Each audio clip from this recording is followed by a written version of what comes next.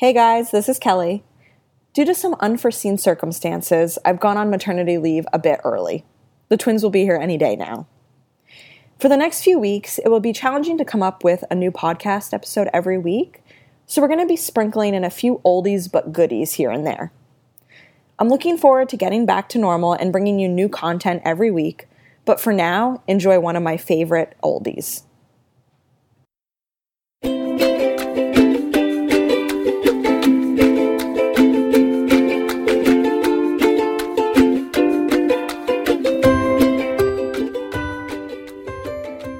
Hey guys, welcome to episode 7 of Not Another Anxiety Show. I'm your host, Kelly Walker, and per usual, I have my lovely co-host, Erica Latham from So The lovely. Baby. So lovely, so beautiful and lovely. Charming.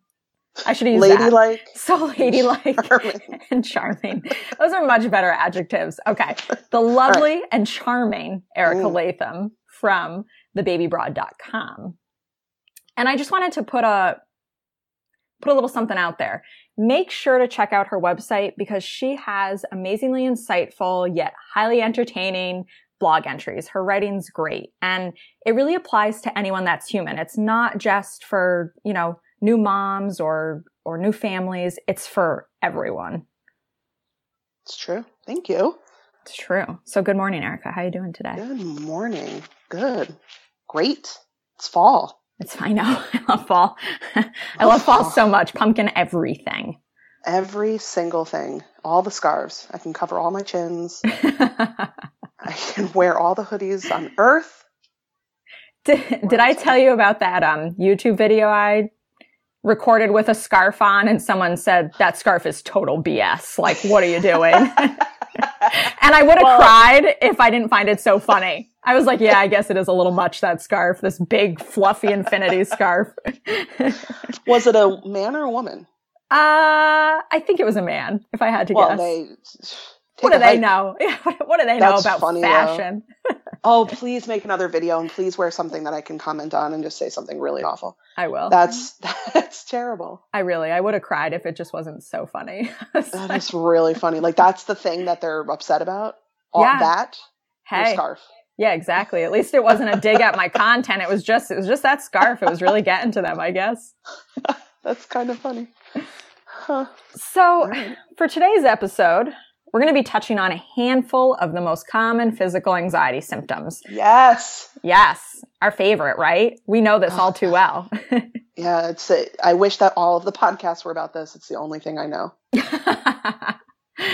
So yeah, we'll get into a little detail about some of these, again, just a handful of common physical symptoms. I think there's a list of 100 in reality, and we just, for the purposes of time, obviously we're not going to go through every single one, but we'll talk about each one, why it's there, some tricks and tips that helped us find a little bit of relief.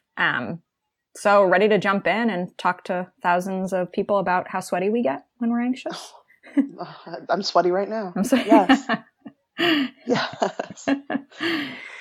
So, starting with a little biology 101, hang with me here for just a minute. It'll go a long way.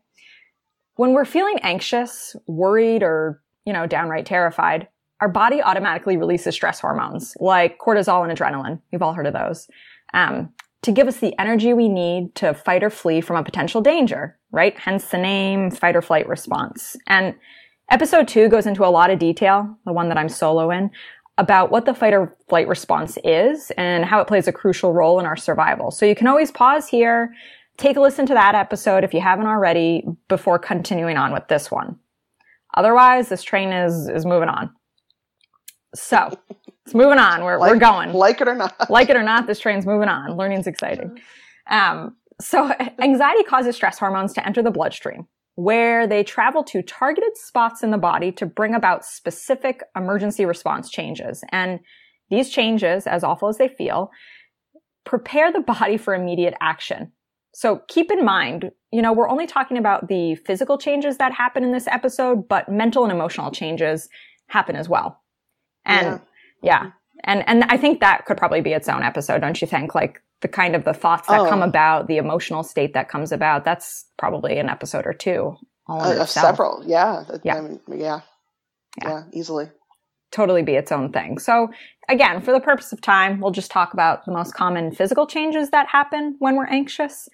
And while some of these changes can be really uncomfortable and downright scary, they are not dangerous. And I'm going to say that 5 more times because sometimes it takes hearing it a few times to get that these symptoms and sensations are not dangerous and are actually beneficial when faced with a legitimate danger. I needed to hear that a million times? Months. Yeah. And to really see it. And we'll kind of talk about this, I'm sure, but to really see one of those terrifying sensations come upon you and then let it pass and really let it pass and that you're fine. There's nothing better to see.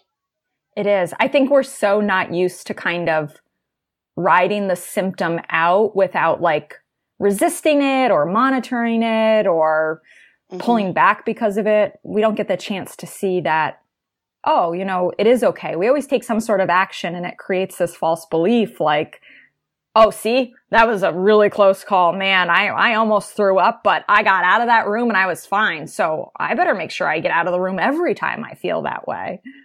Yeah. Well, the last podcast we did talked all about our beliefs that we have this ingrained in our head, this thing means this and that's all it means. And, so react this way. Yeah, exactly. So basically the idea behind this episode is to take away some of the concern and fear around the physical anxiety symptoms because they often do come with a lot of fear and anticipation. And it's because we often worry about the symptoms and we worry about their cause, which of course leads to tension and anxiety, which leads to more anxiety symptoms, which leads to more anxiety and so on, which this can obviously feel like a never-ending rotary. So hopefully today's episode makes it a little easier to take an exit off that rotary. Yeah. And I would like to plug you and say, if you haven't gone and watched Kelly's video on the anxiety cycle on the YouTubes, Go to the YouTubes. Go to the interwebs. Go to the interwebs. And go to the www. That anxiety cycle helped me immensely. Yeah. Helps us exit that oh so fun merry-go-round that can be anxiety. Yeah. So let's start with my favorite anxiety symptom, and I think your favorite too, Erica. Are you going to say heart stuff? I am. Yes. Soulmates. Marry me. Heart stuff was the very sweaty, scary thing that got my attention. And that's the point of all of these. It's to get your attention, right? That's the way I look at it. I think you agree with me, or maybe I agree with you. You agree with me. And everybody else who studies this. The point of these symptoms is to get your attention.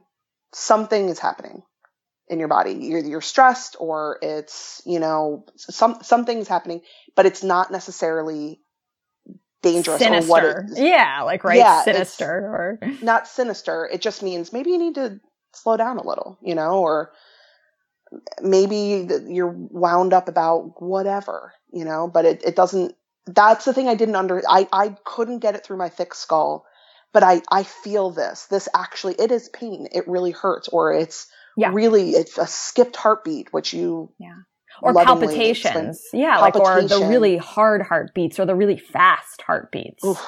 Or hearing your pulse in your ear. Oh, yeah. Ooh. Yeah. Oh my God. Yeah.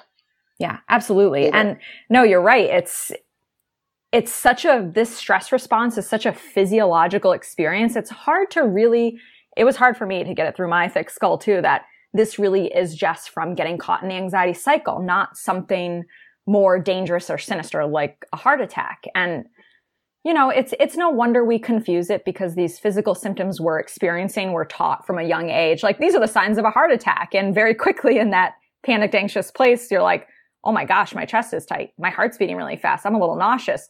What is that? Oh no, it's a heart attack. So, it's not all that bananas that we make that guess. It's just, again, based on information we've acquired over the years.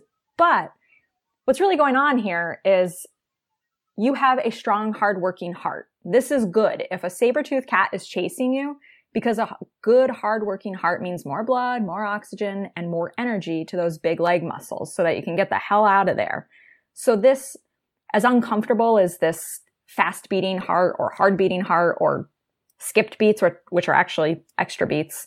You told me that and I didn't believe you, like everything I didn't believe you say, but that's really true, I guess. Look at that. Your heart's just trying to sneak in some extra beats so that it can be more efficient and work harder to get you out of there.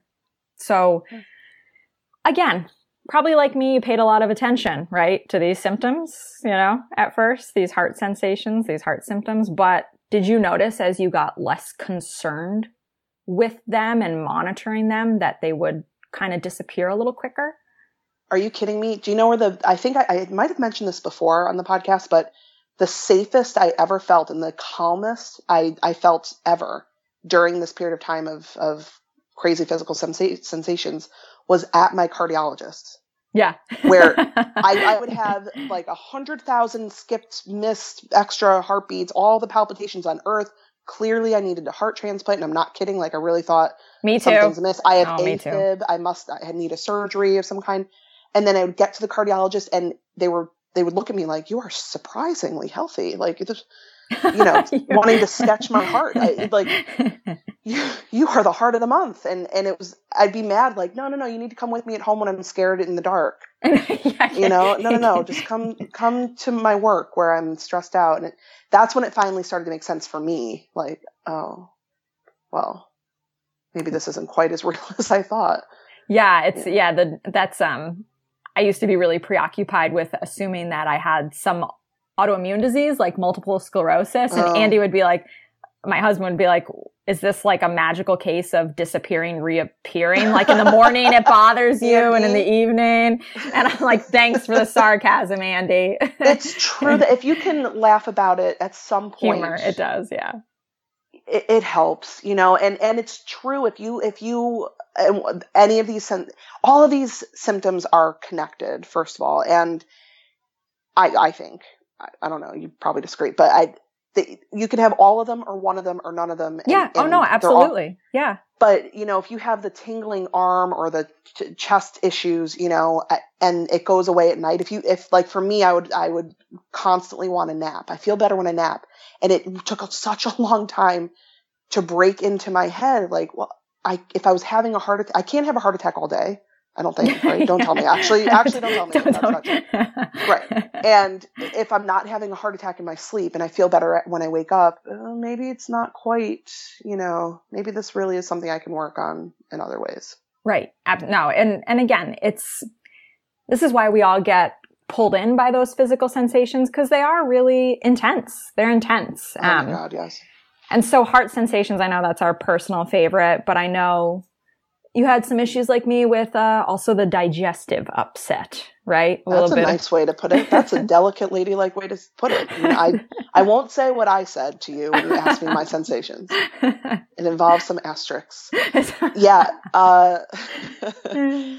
Yeah. The can we say nervous poos? Yeah. You can say poos. Poos. Or even, poos. You know what? IBS.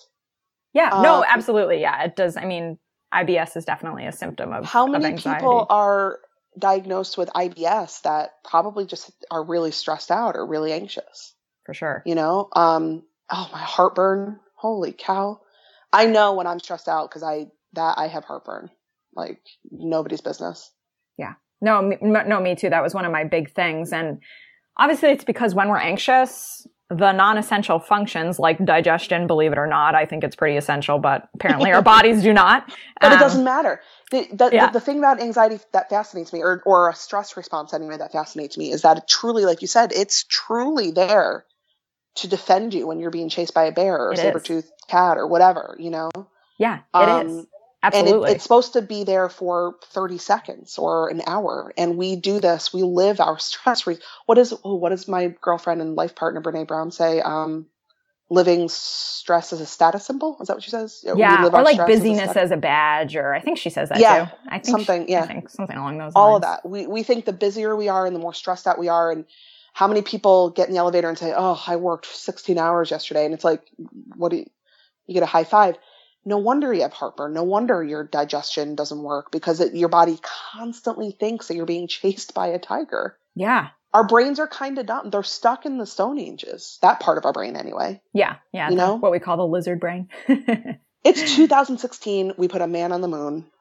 I know. I hope the next phase of evolution focuses a whole lot less on surviving and maybe a little more thriving, you know, these outdated fear responses. But did you know that's my company, I'm my own company. My logo on my Baby Broad thing is I did know that. Maybe I subconsciously, I subconsciously stole that and inserted it right there. We should have a podcast together. We should do a podcast. Anyway, I get jazzed about this stress response. Hearing you talk about it, I've heard a few other people talk about it, you know, so digestion will slow down because it doesn't matter, or not slow down, it evacuates sometimes. Right. People get nauseous or throw up if they get really nervous or feel like they're going to throw up. No, not usually, but throw up because I know it's very rare that people actually throw up, believe it or not, but it sure feels like it.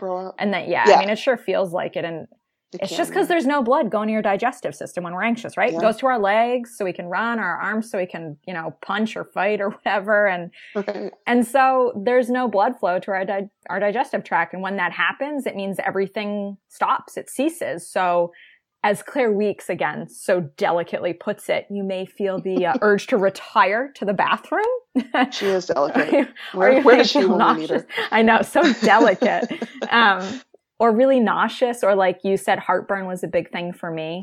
And I don't know if you have tricks or tips here. Like mostly when I stopped kind of monitoring or obsessing or watching the digestive upset, it would naturally fall away. But sometimes I would like have some peppermint tea or ginger chews. I'd have smaller, more frequent meals if my stomach was just in that like, place. And I mean, I even ended up talking to my doctor. That's always something worth doing. If a symptom is really interfering, like I had the worst acid reflux. I like couldn't even lean over. And he was like, hey, you know, just while you're working toward like addressing and moving past your anxiety, you can take this. And it helped a lot. You know, of course it helped a lot, but keeping in mind, these, right, are all symptoms of the stress response. So as we learn how to get out of this chronic state of stress or get out of this living anxiously habit, these symptoms fall away with it.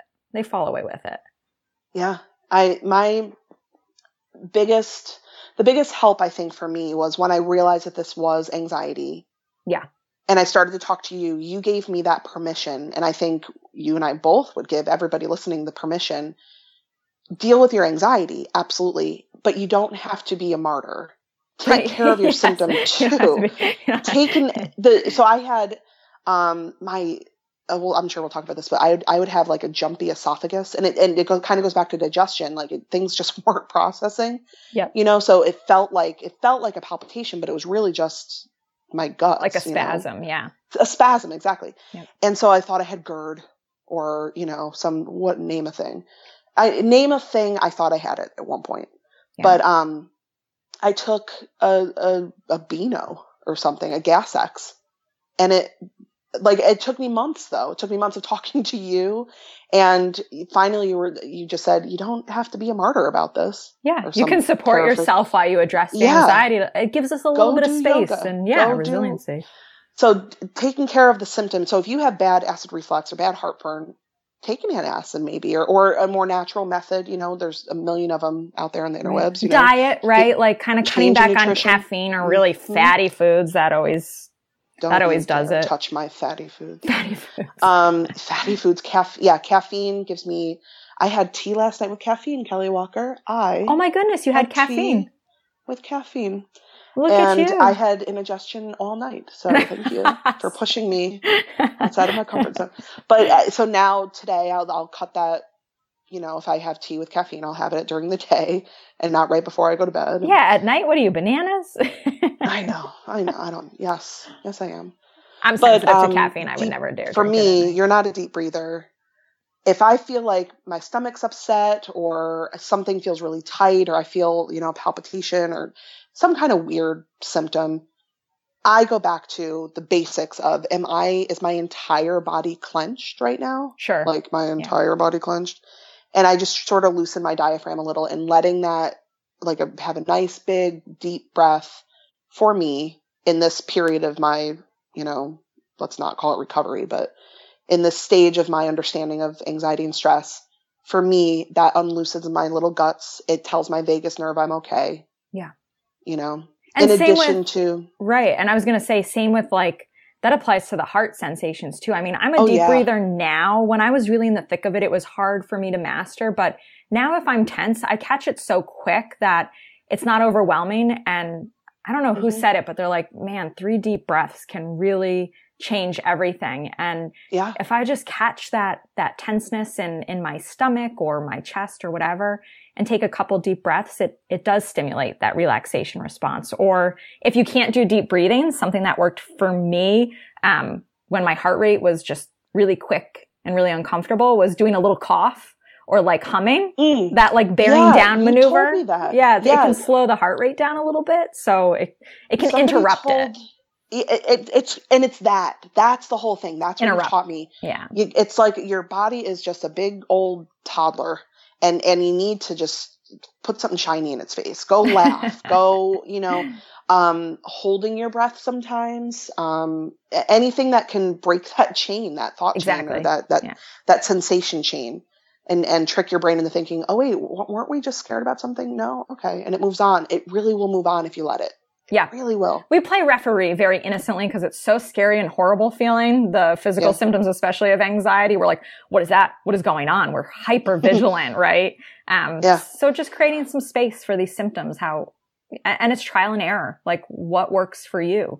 And you mentioned yoga. So that's like a good one for this next sensation, which is muscle tightness. So when we're anxious, we tighten our muscles because rigid muscles are stronger than relaxed muscles. And I always use this example. If someone punches you in the gut and you tense your muscles, it's not nearly as painful as it would be if they caught you off guard and your belly's all hanging out and relaxed, right? Like a rigid. Isn't that the myth of how Houdini died?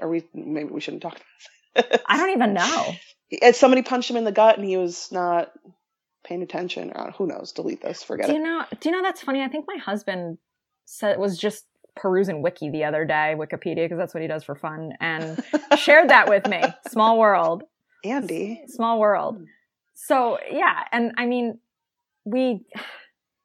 depending on who we are, whatever is personal to us, some of us kind of tense our chest muscles, our neck muscles, our jaw muscles, sometimes all of them. And obviously that leads to feelings of chest tightness, a close cousin of heart symptoms. Headaches and jaw pain and aches, right? Headaches how many Advil did I take during a stressful time at work right before I started suffering some nasty panic attacks? The worst headaches, jaw pain because I would clench my teeth at night. Yeah. Something that blew my mind that I had no idea until after I started dealing with panic attacks was my ribs would ache like crazy. Yeah. If I was super stressed. And even after the palpitations kind of went away and, you know, the kind of weirder sensations, which I didn't understand. I thought once I saw this, it would just stop. They can kind of linger on. I think that's worth noting. Things just don't necessarily go away. Right away, yeah. You just see them. And I can honestly say I haven't had a super scary sensation because like you said, you can kind of catch it sometimes. Yeah, when it's building. You feel that. Yeah, when that stress response is building, you can say, "Oh wait." But if I did have something scary, I've had I don't know. You get aches and pains, and they don't matter as much as you think. But the achy ribs surprised me, and you were the one who told me. God bless you being a nurse, by the way. That there are muscles in between your ribs. Yep. These little intercostal muscles, they're called. Same with your chest, little tiny accessory muscles in our chest. And I guess we don't really think of that, you know, they're not very obvious. But yeah, we tense them in the same way we tense our jaw or our shoulders or our neck. Yeah, you can't control them. So it blows my mind that you can be that tense that these muscles that you wouldn't have even known existed can ache. Yeah.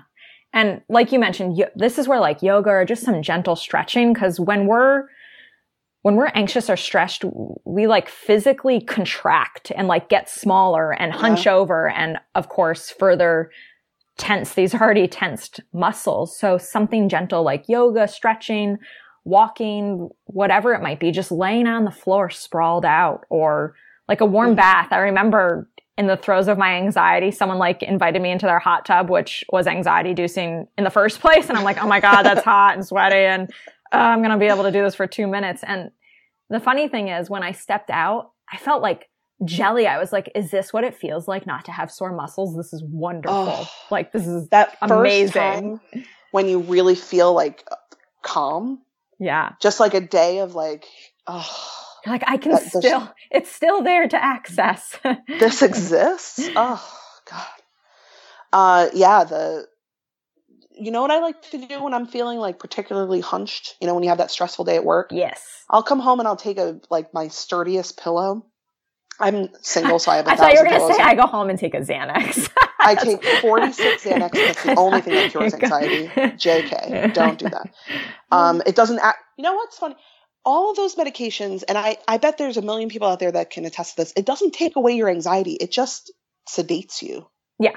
No, it doesn't. It doesn't actually do anything. It just knocks you out. Yeah. You know? Absolutely. Or not even sometimes. Anyway, no, I'll take a big sturdy gin drink. No, a big sturdy pillow, and I'll put it sort of in between my shoulder blades or just a little under them, and lay on it, and it opens up your chest. Oh, that sounds nice. And you do it on your bed even. You know, you don't have to be like a yoga master. I wouldn't do yoga forever. I wouldn't do it. I was in a moment of desperation. That's why I went, and I love it. It's really lovely, actually. I'm horrible at it, but doesn't matter. But putting a pillow sort of in that area, it kind of arcs you back a little bit, and it makes your chest open up, and just breathe there for a few minutes, and it's nice. Read a book. Yeah. Oh, I'm going to try that just because I have crap posture. So I could stand to do that. It's horrible. My mom used to nag me daily about it. I feel like your mom nagged you about a lot of stuff. Oh gosh. Yeah. Italian Catholic mom. Gotta love her. Oh, love I did read, side note, I did read this funny scientific article that moms that nagged their daughters, the daughters were more likely to be like successful in life, apparently. I was like, well, yeah, because they can't not be. What? Yeah.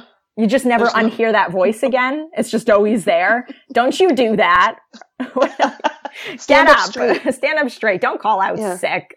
Why are you frowning? Yeah, exactly.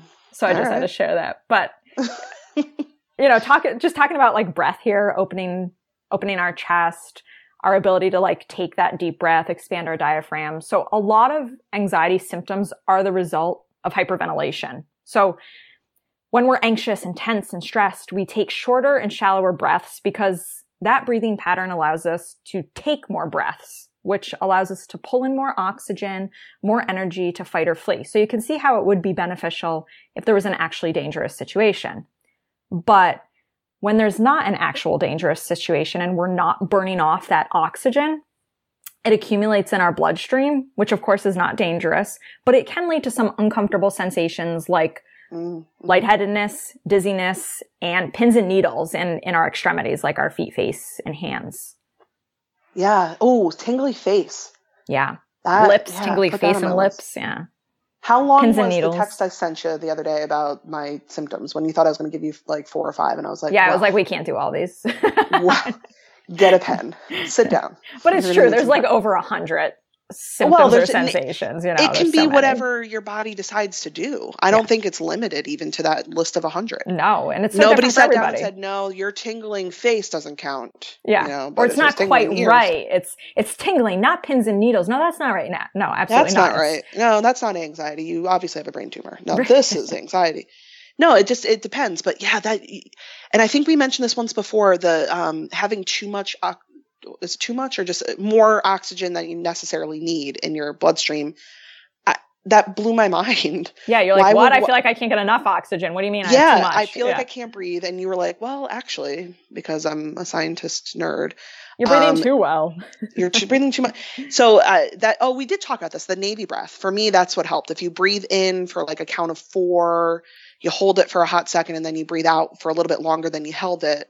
that gets more carbon dioxide into you, and then it goes away pretty quickly. Yeah, it does. Or, I mean, that's why people breathe into you always see in the movies, they breathe into a brown paper bag when they're really stressed or anxious. And because it essentially does the same thing. You're rebreathing your carbon dioxide. So it regulates those oxygen and carbon dioxide levels in the blood. And of course, those uncomfortable feelings, again, some of us get dizzy, which is more like the room spinning. Some of us get lightheaded, which is more like the feeling we get before we're going to faint, like where our vision might get a little blotchy. We might see those black specks, or the pins and needles. So I always like to just add in here, fear of fainting is a really big thing for a lot of people, you, me, pretty much everyone. And when you're in this anxious place, passing out occurs from a drop in blood pressure. So like we talked about earlier with your heart's actually working harder. It's pumping more blood. So your blood pressure is naturally a bit higher. It's supposed to be when you're stressed or faced with a danger. So that lightheadedness you're feeling isn't really true lightheadedness. It's just the imbalance of the oxygen and carbon dioxide. And it's like near impossible to pass out or faint in that situation because your blood pressure is actually too high. You're getting more than enough blood to your brain, and passing out happens when we don't get enough blood to our brain. It was really annoying when I would bring up a symptom and you'd have some explanation. Yeah. And eventually it starts to take away the fear a little bit, right? Like you did, you would and I hope people know we get silly and giggly because we've been through this and we know that you're okay. We know that we're okay. This feels really real, and it is real, and it is scary, but you're fine. It feels dangerous. Yeah, it feels more dangerous. Like a danger than a discomfort. And it should. That's the point of this part of your brain. Yeah. It's doing what it's supposed to. There's nothing wrong with the way your brain works. It just sort of needs a little bit of a fine tuning. Needs a little oil change. Exactly. We just shift our relationship a little bit with these anxious kind of situations or feelings or moments. And before you know it, it doesn't feel all consuming and dangerous. It starts to feel like, that annoying, nagging mother. Like, aren't you sure you need a Coke? Yeah. Aren't you chili? Or, Cal, do you have a stomach ache? You better have you should have ginger ale and saltines. Is it cancer? Yeah. Cancer. Don't eat that thing. That's why you can't have the Indian food. That's why, yeah. Oh my goodness. But eventually that does shift from feeling dangerous and overwhelming, these uncomfortable sensations, to, again, that annoying, nagging mother that you still put up with and are kind to, because what other choice do you have? What other choice is there? And then she goes away. Yeah. So that's a little bit about all the sensations we can get from this overbreathing. And like Erica said, 4-7-8 breathing, that Navy SEAL breathing, or breathing into a brown paper bag. For me, I had a really hard time with any of these things. So even if nothing feels to be quote unquote working, your breathing is going to regulate itself. It's the first thing you're born knowing how to do, and it's the last thing that goes when you pass away. Like, our body knows how to breathe. It knows how to do it. I never thought of it that way. Huh. Yeah. Our bodies are just tougher than we give them credit for. I know. Even, we think, wow, the pain. I used to have the pain in my arm. When I get really stressed out, I get a pain in my arm, and I thought it was carpal tunnel, or I was having a heart attack, or whatever. And it was as simple as that. I have a pain. It must be blank. Or there are 7 billion nerves in your arm. You have all these muscles in between everything. You've got so much is happening. Your body doesn't have time to kill you over one tiny pain. Yes. It's way tougher than you think.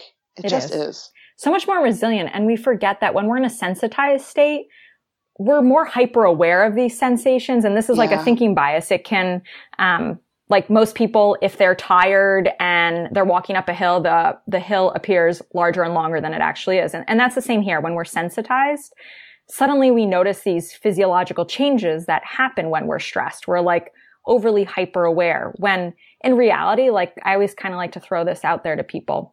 If you are driving in your car and you have to slam on your brakes and have that adrenaline rush, we're usually a lot less concerned with like the physical symptoms that follow. A lot of us have like that kind of fight or flight response, like hangover for a couple minutes before we're back to baseline. But we don't get as preoccupied in that situation as we do when we're, say, sitting on the couch and suddenly our heart gets that skip a beat feeling, or we start profusely sweating, which is another really wonderful, beautiful my favorite symptom, another symptom of anxiety or a physical change that happens. And obviously, believe it or not, some people sweat, some people are freezing, and some people are both at the same time.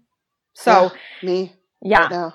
Yeah. Did you ever get like that sweaty core, like armpits, but really cold, clammy hands at the same time? Do I ever not get that? That's a better question. Name a time where I've actually sweat when I'm genuinely hot. It's always in the middle of winter. It's 46 degrees below zero in upstate New York. And I'm absolutely sweating profusely, but freezing. Freezing. Mm-hmm. Yeah. And it sounds, like it's one or the other, but the cool thing is, again, when your body is stressed or anxious, it's trying to divert that blood flow to like the big muscles, your core, your legs, your upper arms. And that way, the parts of our body that are efficient in fighting or fleeing are getting all the energy and blood that they need. So in return, oftentimes blood is kind of pulled away from our extremities, like our hands or our face. That's why some people, God forbid, people used to tell me, you look pale. That was like the bane of my existence. I'm like, what do you mean I look pale? Oh my God, I'd check my lips in the mirror and it was a whole thing. It was a whole thing. If I thought someone was going to say it, I'm like, don't even say it. Don't even get me going here. I was you look like you could faint. Exactly. I was like, don't even say the word pale.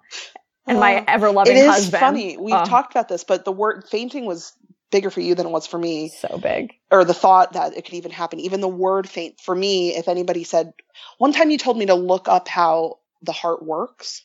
Yeah. Like, just look it up. It's like surprising, how interesting it is. And I couldn't do, your brain will stop you from doing anything that it thinks will trigger a response. It's so wild. Yeah. What this will do. Yeah. That association game, right?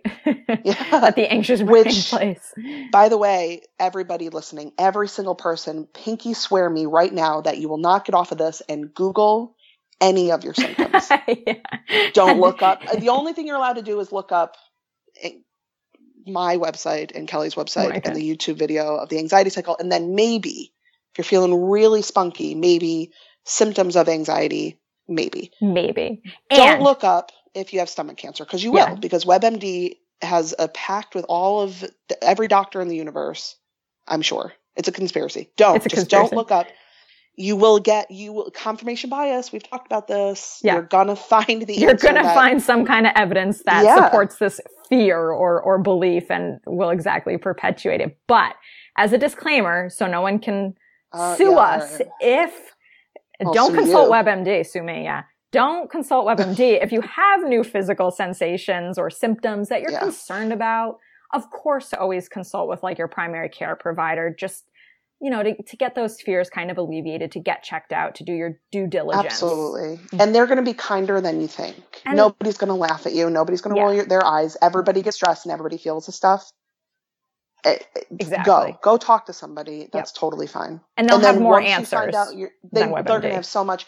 There's explanations. There's all kinds. But also deal with your stress. And you'll be surprised at how many sensations it eliminates. Yeah.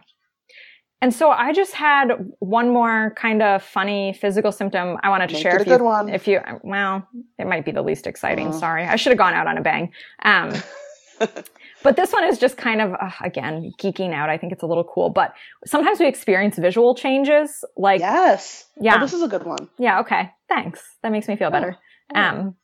When we're anxious, part of that response includes pupil dilation. So you'll see, I remember when I was struggling with panic attacks and anxiety in high school, I went to my guidance counselor and he called my parents and said, I think Kelly is taking drugs. Her pupils were so dilated. I was like, awesome. I was so hurt.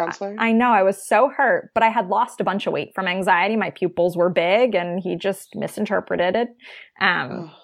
But that's what happens. Your pupils get huge so that they can let in more light, more visual information to better assess and respond to the environment. So That's why lights might feel like, the sun, like I'm melting. Yeah, melting. I would say that we could throw in the same thing here, hearing, for sure. Anything where you could possibly be sensitized by something, loud noises, lights, smells, tastes. If you're in a sensitized state, you're a mess. Yeah, it does. It feels it. Yeah, everything is just, it's like a superpower. Suddenly you can like feel smells or hear tastes or it just truly, you feel like your whole body's electric. Yeah. But the vision thing for me, my vision kind of narrows. Yeah, sure. Like it clouds, like tunnel vision and like tunnel vision. You like memory problems. Name a thing, stress and anxiety. Kind of like spatial awareness things sometimes. Yeah. Like the rearview mirror, things are closer than they appear or farther or whatever. How many things did you run into or bump into or drop things? Like losing muscle tone in your, I thought I had ALS. And I'm not kidding. Like I looked that up. Like, do I have ALS? Because I kept dropping things. I lost muscle tone in my hands and then they were tingly because I couldn't breathe. Holy cow, you're a mess. Yeah. And it's all the wobbly knees, knees, adrenaline. It just makes us shaky. It makes us feel unsteady. Yeah. And you don't have to have panic attacks to feel any of these either. No. This is just a normal, everybody. Sure. Everybody has their own stressor. Hey, Bob, when you get stressed out, what happens? Oh, I get a headache or I'm ravenous or I'm not hungry at all or, I get the nervous squirts and that's probably sorry. Ladylike, just like Claire Weeks. Delicate is what I am. You're so delicate. I'm a delicate lady. My dad will love that. He calls them the Hershey squirts. I'm like, Dad, God, he's going to love you. He's going to love this episode. But talking about visual changes, something I never tried and I would just be interested to see if it works for other people. Like, I never thought to like close my eyes if I was overstimulated. And like our brain, out of all of our senses, our visual cortex, what's responsible for seeing, is like exponentially bigger than like our hearing or smelling or tasting. And I wonder what would happen. I can't say that ever even came to my mind. What happens if we gently close our eyes when we're feeling completely overwhelmed or sensitized? Well, yeah. It's an experiment. Well, you can't because you'll get dizzy and pass out. So no. You can't do that. That's probably what I would have assumed. It's probably pretty hard to close our eyes in a situation like that. Letting go of control, it doesn't come naturally. All you need, by the way, once you start to get into a rhythm of desensitizing your body if you need to, it eventually only takes a minute. I know, so fast. It's not like you or I are some like Zen monks, man. No. I'm a mess most of the time. I'm stressed all the time. But now I can see it and I know what to do, and it takes way less time. I can just take a few deep breaths and it doesn't hijack you, right? You don't end up in bed for 3 days. Not necessarily. No, right. But stress and anxiety are just going to happen. Yeah. Just going to happen. But, I think we're talking about this soon. I'm taking a flight to Ireland and then Spain next week, actually. And I'll let you know because I guarantee I'll have all of the symptoms at once. Yeah, which a lot of people do. I mean, a lot of people do when they're traveling or pushing up against their comfort zone. It is natural to feel this emotion like any other emotion from time to time. It won't always mean, a lot of times when we're in the thick of anxiety, we assume that if it comes up, it's always going to equal some kind of spiral or being in bed for a few days or having to like call out from work or stopping our life. That's not the case. Yeah. But the symptoms for me are nowhere near what they were when I was in the real thick of it. But it doesn't mean, and I would say the same thing for you too, because, I know your whole life, obviously, but you still get, upset stomach or, whatever. Everybody does. So if you're listening to this and you go, I just want to be rid of these symptoms, man, we get that. Oh, that desperation. Yeah. Holy cow. Yeah, we know that. But once you start dealing with this, you're going to find some relief. It'll happen again. You're going to be disappointed. And then you're going to start really dealing with it and you'll feel a lot better. Yeah. But it can feel like work sometimes to, take the time to take care of yourself. Yeah. It gets easier. And to break that habit of living anxiously. And I definitely from time to time, like my husband has never struggled with anxiety, and he came home the other day just after he hates multitasking. And there's been a lot of multitasking at work. And he's like, my chest is tight. My like body is buzzing, you know, like he felt that. And I feel that sometimes too. Like when I am on a flight during takeoff, like I feel tense, like my stomach is rumbling. I don't really want to eat anything right then. But again, it doesn't mean it'll always be as perpetual or constant or chronic as it feels during sensitization. Sometimes it can feel like all day, every day, these symptoms and sensations, but I promise it breaks. Yeah, it does. It does. And I know I remember Googling, you know, when this first started, you know, how long do these symptoms last? And some stupid website somewhere said, you know, the symptoms of anxiety, the physical symptoms of anxiety will only last 10 minutes. And I would time them. That's dumb, because it could be, you know, you could feel like crap all day long. You could, especially at the beginning of this, you know, or when you're really in the thick of that story you're telling yourself. And it's going to last however long it lasts, but it does go away. Your body can't sustain it. It does. And then it's a lot less scary. Next time you get a nervous stomach ache, it won't always be, oh no, you know, it'll just be kind of like when you get the cold. Oh, I got the cold, or, you know, whatever. When you're tired, I'm tired. The cold. The cold. You sound like what I would imagine your mom sounds like. You got the cold? You got the cold? You got what's going around? Well, you shouldn't have had that Indian food like I told you not to. Did you wear a scarf? Did you go out with your hair wet? I told you not to go with your hair wet. Wear the big scarf. No one will notice. That's my mom. Can you be my replacement mom?